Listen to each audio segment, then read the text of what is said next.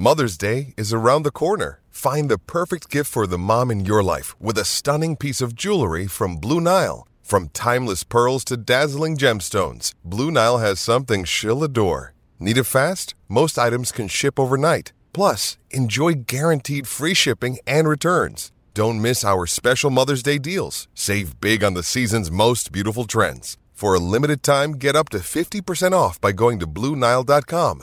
That's BlueNile.com.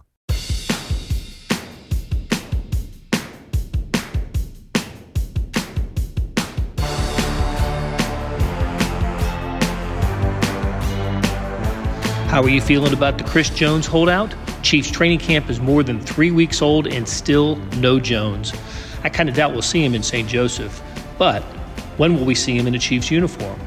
Chiefs General Manager Brett Veach is optimistic. He said as much to star columnists Sam McDowell and Vahe Gregorian and reporters Jesse Newell and me. I'm Blair Kirchhoff. This is Sports Beat KC, the Star Sports podcast, and it's Tuesday, August 8th. You'll hear what Veach had to say about Jones on today's show. After a break, we switch teams and talk Royals with beat writer Jalen Thompson. The Royals' recent 7-game winning streak, the play of shortstop Bobby Witt Jr., and the team's decisions at the trade deadline are our topics. Let's get started with a conversation with Sam McDowell and Jesse Newell, which leads into comments by Brett Veach. We know Chris Jones, the holdout continues, and now we know he wants a big contract because we heard Brett Veach tell us that today. What else did we learn from the Stars' conversation with Brett Veach? Sam McDowell and Jesse Newell are going to tell us. What was your big takeaway from the conversation with Brett Veach today?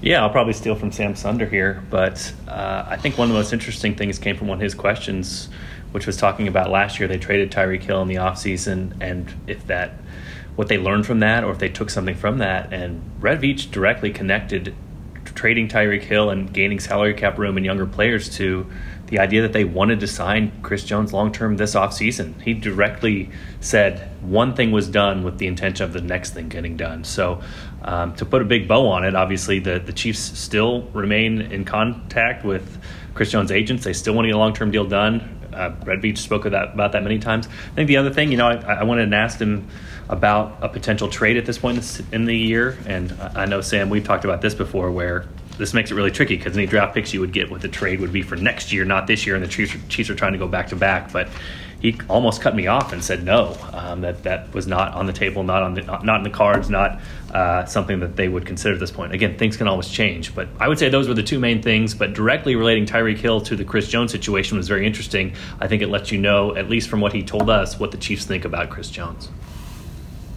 Yeah, look, that's for me too. I mean, having the Chris Jones contract in mind back in March of 2022 was pretty interesting, I thought. Yeah, I thought so too. But also, if we trace back to our own experiences in 2022, like the Brett Veach we met with today is one who's tied up by another player's decision, and I thought seemed genuinely in the dark about where Chris Jones, when he's going to be here in St. Joe. I think we all think it'd be a surprise if he was ever here for a practice in St. Joe. And so now you're eyeing like that August 16th, 17th range when they get back to Kansas City. But, I mean, I didn't think Brett Veach had a great beat on when Chris Jones is going to be part of the Chiefs roster this year. And you trace back to last year and you talk about that Tyreek Hill, and it's all excitement about these new guys that they have. And now I think it's probably, listen, we heard Andy Reid today at the podium as well. I mean, it's unnerving for these guys not to be in control of this situation right now. You asked an interesting question just a few minutes ago before we started recording, Sam. Would you trade Chris Jones for Tyreek Hill? Who's got the greater value?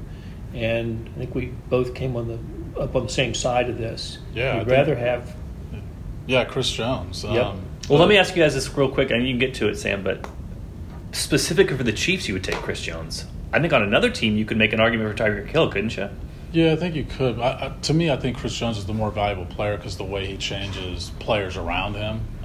Chris Jones was the most double-teamed player in the NFL last year and still had the best pass rush win rate of any team in the NFL, any player in the NFL last year. So doubled most often still wins the most often. And that's the only player I think and I know there's a lot of infatuation with Nick Bolton, very good player. Chris Jones is the game record that you have on that side of the ball. You have other options on offense, including the head coach himself. And I just don't think you have that equivalent on defense, which is why, look, I've always thought that if you're going to stretch your budget for one guy that's not Patrick Mahomes, it's going to be a guy like Chris Jones that can just change a game with one play. And look, I'm not saying Tyreek Hill couldn't do that, but it's just different.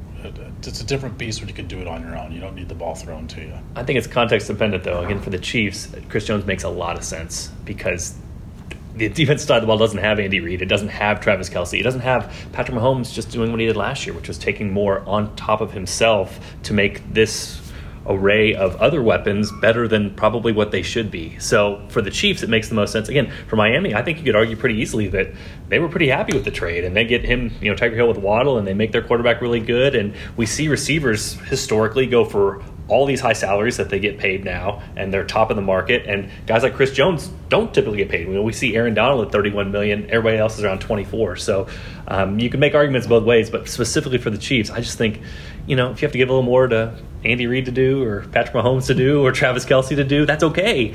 But on the defensive side of the ball, you made the point, Sam. It makes it very much more difficult that they don't have that anchor on that side, and that's why Chris Jones helps them so much. He's what makes us tick, I believe, or words to that effect. Yeah, that's what Brett said, yeah. Another fascinating quote that he talked about today. And very effusive in his praise for Chris Jones, continuing to be that way even as he holds out from camp. Yeah, they've got talent on defense, but they do spend more money in the NFL in their offense than like four teams in the NFL. Like Chris Jones is their moneymaker on defense. As much as, again, you talk about Nick Bolton, L'Jarius Sneed, very good players. Like Chris Jones is what makes the whole defensive line work. And now, we're asking Andy Reid again today about Charles Omenihu's suspension, and you really wonder what this defensive line would look like without him, which players a question that you asked Brett Veach today. So, did the conversation with Brett Veach change the way you think about the resolution of the Chris Jones contract negotiation? Not me personally. I've ever since that draft passed and free agency passed, I have viewed this as the Chiefs being in a really bad spot. Because if you're going to act on something significant with Chris Jones, like a trade, it was going to have to come before the draft, and you still had a chance to rebuild your roster. That has come and passed, and I think we met with the general manager who recognizes that this is not an ideal spot for him to be in, that the player has more leverage than the Chiefs would like any player, not just Chris Jones, but any player to get to eventually, especially once training camp is already here. What do you think? Yeah, more or less. Yeah, I'm with Sam.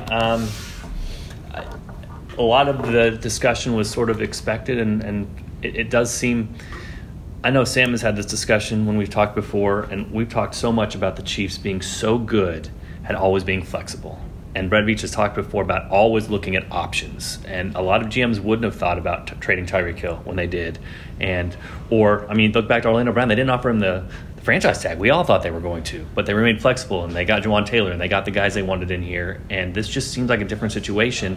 They're so good at not painting themselves in a corner. And as Sam has talked about before here, this is a situation where Chris Jones holds the cards a little bit, and that's not a situation the Chiefs have been in very often.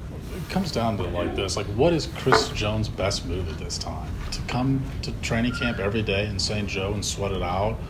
Or, he's been in the system for 4 years. I think the benefit on that hits a ceiling at some point. While Andy Reid said today the game goes fast. But I think, the only leverage he has is not showing up here every day and creating this sort of uneasiness that, like I said, I think you could sense from the GM today. And you heard Andy Reid say in front of cameras today, like, he's frustrated with this situation. I don't know when he's going to be here. First to say, Andy hates these questions. He hates having to deal with this. He hates the distraction. He hates the situation. He hates the situation. This really, and this is the most uncomfortable he is when talking about football things in front of a microphone, is getting asked these questions and not knowing what to say because it's very obvious he wants him here. Yeah, because there's no good answer. There's no good answer that the Chiefs. It's a tough situation. Right now. Yeah. He doesn't have a lot of experience with these questions either because the Chiefs haven't had many of these situations. I can remember, though, one of the years Eric Berry held out, and Andy was asked often about it. And just hated it. So we talk a lot about how we interpreted what Brett Veach said. Let's actually listen to what Brett Veach said. We're going to play about 8 to 10 minutes of the conversation that the Star reporters had with Brett Veach. Here we go. I mean, I wish I had a good update to give you.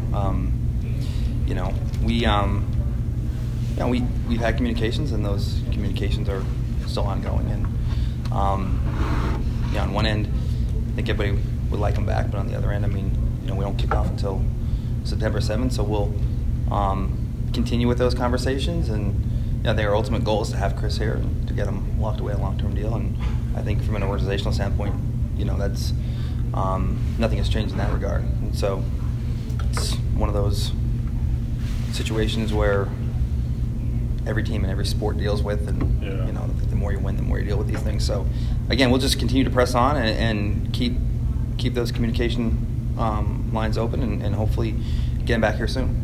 Has his asking price changed since March till now? I mean, he's a great player, and he wants a big contract, and so now he deserves a big contract, and I don't think there's any surprise in that regard. But there's just some hurdles we have to work through in regards to how we can keep this thing going for the short and long term. And but I don't think we've never wavered on, this is a guy that, we want to exhaust all of our efforts to get done, because that's how much we think of him. So we'll continue to do that, because that's the ultimate goal here. And sometimes these things take some time, and so we'll just continue to press away and work through that, and hopefully make some movement here. But again, we went into this, and as we're having these ongoing dialogues, our intent and desire has always been to get Chris Jones secure for the foreseeable future, and we're going to press on with that mindset. How would a Chiefs team this season look without and be without Chris Jones? Yeah, I mean, it wouldn't be as good as one with, and I think we certainly acknowledge that. I mean, he's the guy that makes everything tick, and so I think that's apparent to us, and that's why going into the off season and even to where we are now, that's why our mindset is to continue to work hard to get something done with him, because that's how we feel about him. Andy talked a little bit about the communication at the very start of training camp, and it lessened. I mean, just how would you classify the communication? You said there's been some, but how would you? Yeah, I would. I mean, obviously it's not as productive as you'd like, or there'd be a deal done. But at the same time, I mean, like I said, they're not. They start off, and in the springtime it's more of a holding pattern because you're waiting for stuff, so it's a little bit more hypothetical in nature. And then when you get close to camp, you're having them, and you're having them every day, and the dialogue is extensive, and then you reach this point where I think both parties want to just kind of take a deep breath and reset a little bit, and then they become less frequent. But at the same time, I mean, start of the season September 7th, so by nature they're going to have to heat up again, and like I said, that's why we're still optimistic. And although again, a large chunk of the time here has passed, there's we still have time, and Chris has been in this system for a long time, and he does a great job of staying in shape. And so we have no doubt that if and when we're able to get something done, he'll hit the ground running and be in good shape. How much did you learn, and maybe you didn't need the lesson, but just from the way last year worked out, and the off season of last year was really prioritizing the long term, and what I think outside people viewed at the expense at the short term, it didn't turn out to be that way, but it was definitely prioritizing one over the other, right? Yeah. Did that sort of set the framework for how you want to do future off seasons too, and think of situations like this? Well, I think it just reinforced the mindset that you keep all your options open, and like I said, where we were going, you have to keep in mind that when we did make that move with Tyreek,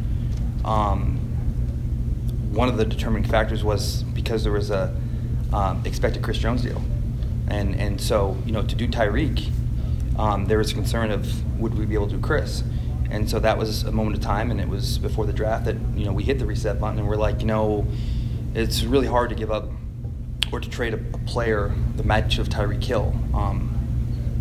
But we're following that up with someone just as significant and on the defensive side. And so now's an opportunity to utilize these draft resources and get younger on both sides, knowing that we're going to have some tall tasks next year, one being Chris Jones. So, it wasn't like, every time you have a great player like Tyreek, you want to trade him and recoup, draft assets.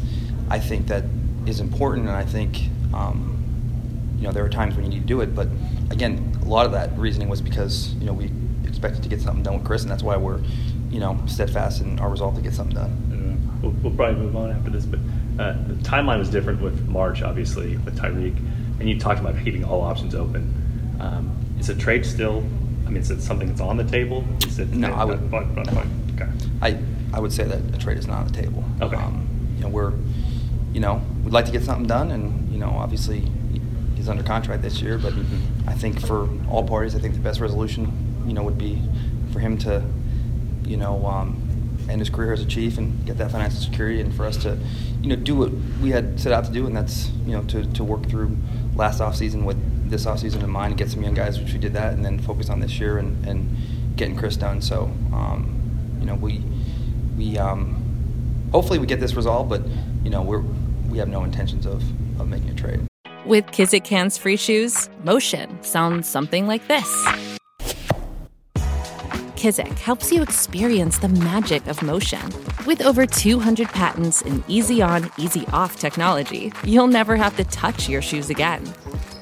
There are hundreds of styles and colors, plus a squish like nothing you've ever felt. For a limited time, get a free pair of socks with your first order at kizik.com/socks. Another day is here, and you're ready for it. What to wear? Check. Breakfast, lunch, and dinner? Check. Planning for what's next and how to save for it? That's where Bank of America can help. For your financial to-dos, Bank of America has experts ready to help get you closer to your goals. Get started at one of our local financial centers or 24/7 in our mobile banking app. Find a location near you at bankofamerica.com/talktous. What would you like the power to do? Mobile banking requires downloading the app and is only available for select devices. Message and data rates may apply. Bank of America NA, member FDIC. Okay, let's catch up with Royals beat writer Jalen Thompson. Jalen, it's great to have you back on the show. I got to tell you, the Royals, until just a little while ago, I don't believe had a winning record in a week this season, and then they have a week where they don't lose a game. So for a guy who's covered the team just about all season, it must have been fun to watch the Royals put together this 7-game winning streak. Came to an end in Philadelphia with a couple losses as the Royals prepared to play the Boston Red Sox, but they played their best baseball of the season this past week. Had to be just a better mood in the clubhouse because of it. Yeah, it definitely has. When you look at the clubhouse, a lot of the guys were upbeat, they were excited, and they've always been that way throughout the season, but it goes to another level when you start winning games. And I talked to several players, especially like Matt Beatty. He was there for like 4 of the games because he came back from the injury list, but he said that the team was just playing the right way, doing the small things, and those start to add up. And then I believe that a lot of the younger players have seen that as long as we do what we're called to do, what the team needs from us in that certain moment or crucial situations, we can come out and we can get a victory. So I think that's been the theme that they've all learned throughout that 7-game winning streak. Yeah, they were doing so many things right? They were, hitting with runners in scoring position, pitchers throwing strikes, getting ahead. So many good things throughout that the Twins and the Mets series, and then the first game against the Phillies. Great to see that happening. And even in the 2 games they lost afterwards, they took the lead in both games against Philadelphia. So some good signs for the Royals as they finish out the season. A couple of players we need to spotlight, starting with Bobby Witt Jr. What a tear he was on. Let's just go through the highlights with him. The biggest, starting with the walk-off grand slam he had in the game against Minnesota, and then in was it the first game in Philly where he got the home run and the stolen base that pushed him to to 20 and 30 for the year. The first player in Major League Baseball history to hit 20 home runs and steal 30 bases in his first 2 years. Amazing for Bobby Witt Jr. You covered him all year, though, Jalen.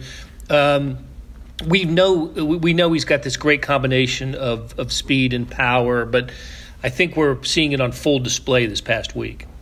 Yeah, we definitely have. And it's funny that you read off his accolades and his highlights and how he became the first player in MLB history, like you said, to have 20 home runs and 30-plus steals in his first 2 seasons.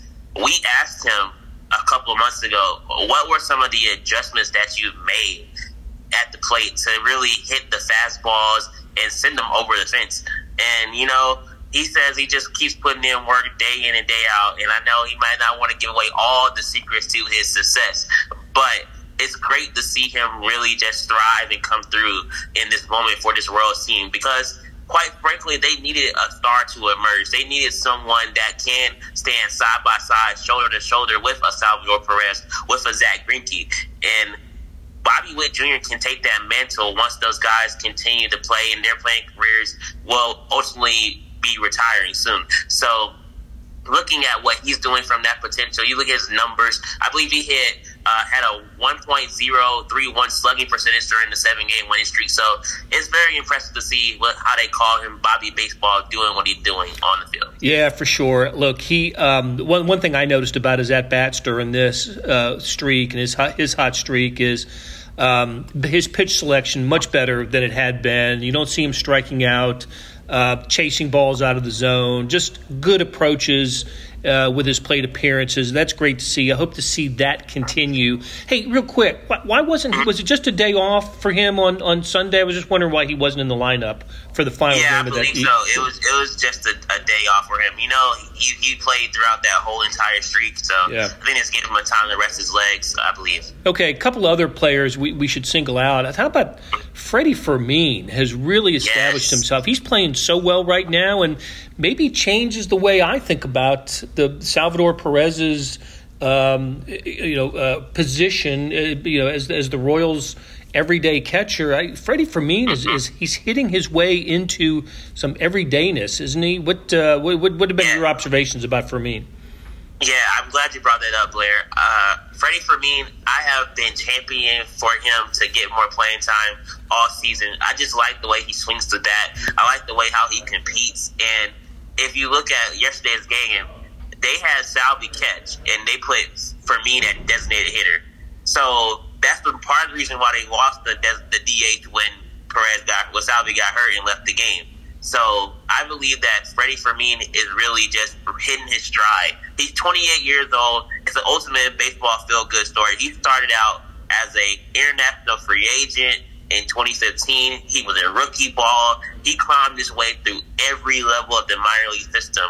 He knows all the young pitchers. He's worked with the ball. And now he's getting this opportunity this season, and he's thriving. I mean, some of those home runs that he hit in this series against the Phillies, I believe that was Saturday, he hit 2 of them, was really impressive. So, I mean, he just keeps putting bat to ball, and he says he's sticking with his plan, and that plan seems to be working. Dude can rake, that's for sure. I'm really impressed with him. And also happy to see Brady Singer finally. It's just the on-again, off-again Brady Singer's had back-to-back good starts and looked really good against the Mets. So maybe some hope for upside with Brady Singer. Of course, everybody we're talking about, Fermin and Witt and Singer and really everybody on the team, maybe except for the exception of Salvador Perez, was rumored at the trade deadline, right, to be dealt. And as it turned out, correct me if I'm wrong, but probably the most significant names that left the Royals at this time are, of course, Nicky Lopez, and that happened long before the deadline. Scott Barlow and Ryan Yarborough were all dealt away. And Jose Cuas too. And you're right, Jose Cuas, the reliever, who was I liked. I thought it was a place for him in the bullpen. So I think the Royals took some criticism for the Nicky Lopez trade. I think they got good marks for the other ones. What's your general feeling about how the Royals did? They were active, but how they did there at the trade deadline. I felt like they did just enough to get some prospects back and fill some needs in the farm system. But I feel like there's a lot of meat that was left on that bone, especially about the deals that they didn't do with Salvador Perez, possibly maybe someone like if they want to ship Zach Greinke away, or maybe someone from their core group as well. General Manager Jason Piccolo said that they had some deals that they were looking at trying to get done, and it just fell through as the deadline progressed. So I believe that the Royals, they know what they want, and they in this 7-game winning streak that they're on, that they were on, they saw that, hey, we got a chance that we can really turn this around with the guys that we have. We just got to keep adding pieces to that. So it might be tough for them to get rid of some of the big marketable guys, but if that leads you to get back to playoff contention, back to relevancy, I think you do it. And as far as the players that they got back in this trade for Scott Barlow, Nicky Lopez, Jose Cuas, and Ryan Yarbrough, I like Henry Williams. He was a number 10 prospect for the San Diego Padres, came in the Barlow deal. He had Tommy John surgery, but he's working his way back, and he has a good command of his pitches, a strikeout thrower. And I like Nelson Velasquez. He can hit for home runs. I think he had 16 home runs in his MLB career. Short stint with the Chicago Cubs, but that's what they got back for Jose Cuas. So I like both of those guys. Okay. One of the things that I don't know if it surprised me, but maybe just informed me during the rumors and the speculation leading up to the trade deadline was I think Royals fans have come to accept the idea that Salvador Perez could have been traded. And of course, there was that talk about him and the Marlins, maybe trying to work out a deal with the Marlins. Any idea how close the Royals came to pulling off a deal that would have sent Salvi to Miami? Well, I do know they had conversations with Salvi throughout the whole day of the trade deadline, and I think there was some reports that were out there that the Marlins were looking to get a deal done at the deadline with the Royals, but I think just when it came down to the end, the Royals realized that the return wasn't going to be enough for them to part with Salvi, so they held on to him. And because you got to realize he's making $20 million this year, will make $20 million next year, $22.5 in 2025, and he'll have a $13.5 million contract with a $2 million buyout in 26. So that's a lot of money that some team will have to eat for Salvador Perez. And from my estimation, the Royals were not going to eat that money just to give him away to somebody else. So they really needed a good prospect or a package in return to move their captain. So I think it's just better for them to keep Salvi and help the young pitching staff the rest of this season and into next year as well. Very good. All right, Jalen Thompson covers the Royals for the Kansas City Star. Jalen, thanks for spending some time with us. Yeah, thank you, Blair. I'm glad to speak with you, and I hope you're enjoying the Chiefs out there. We miss you on the weekly podcast. Yeah, I miss that too. Take care, my friend. All right, same to you. Thank you. That'll do it for today. Thanks to producer Randy Mason for putting together the show, and to our SportsBeat KC staff of Monty Davis, Todd Feedback, Jeff Rosen, and Scott Chasen. Tip of the cap to Vahe Gregorian, Sam McDowell, Jesse Newell, and Jalen Thompson for sharing their insights. Here's my weekly pitch for the Morning Sports Edition, the best digital sports page in the U.S. Today's edition was loaded with Chiefs, Royals, college sports, World Cup soccer, auto racing, and more. Check it out at liveedition.kansascity.com. Thanks for listening, and we'll be back soon with another SportsBeat KC, where we talk sports in and around Kansas City.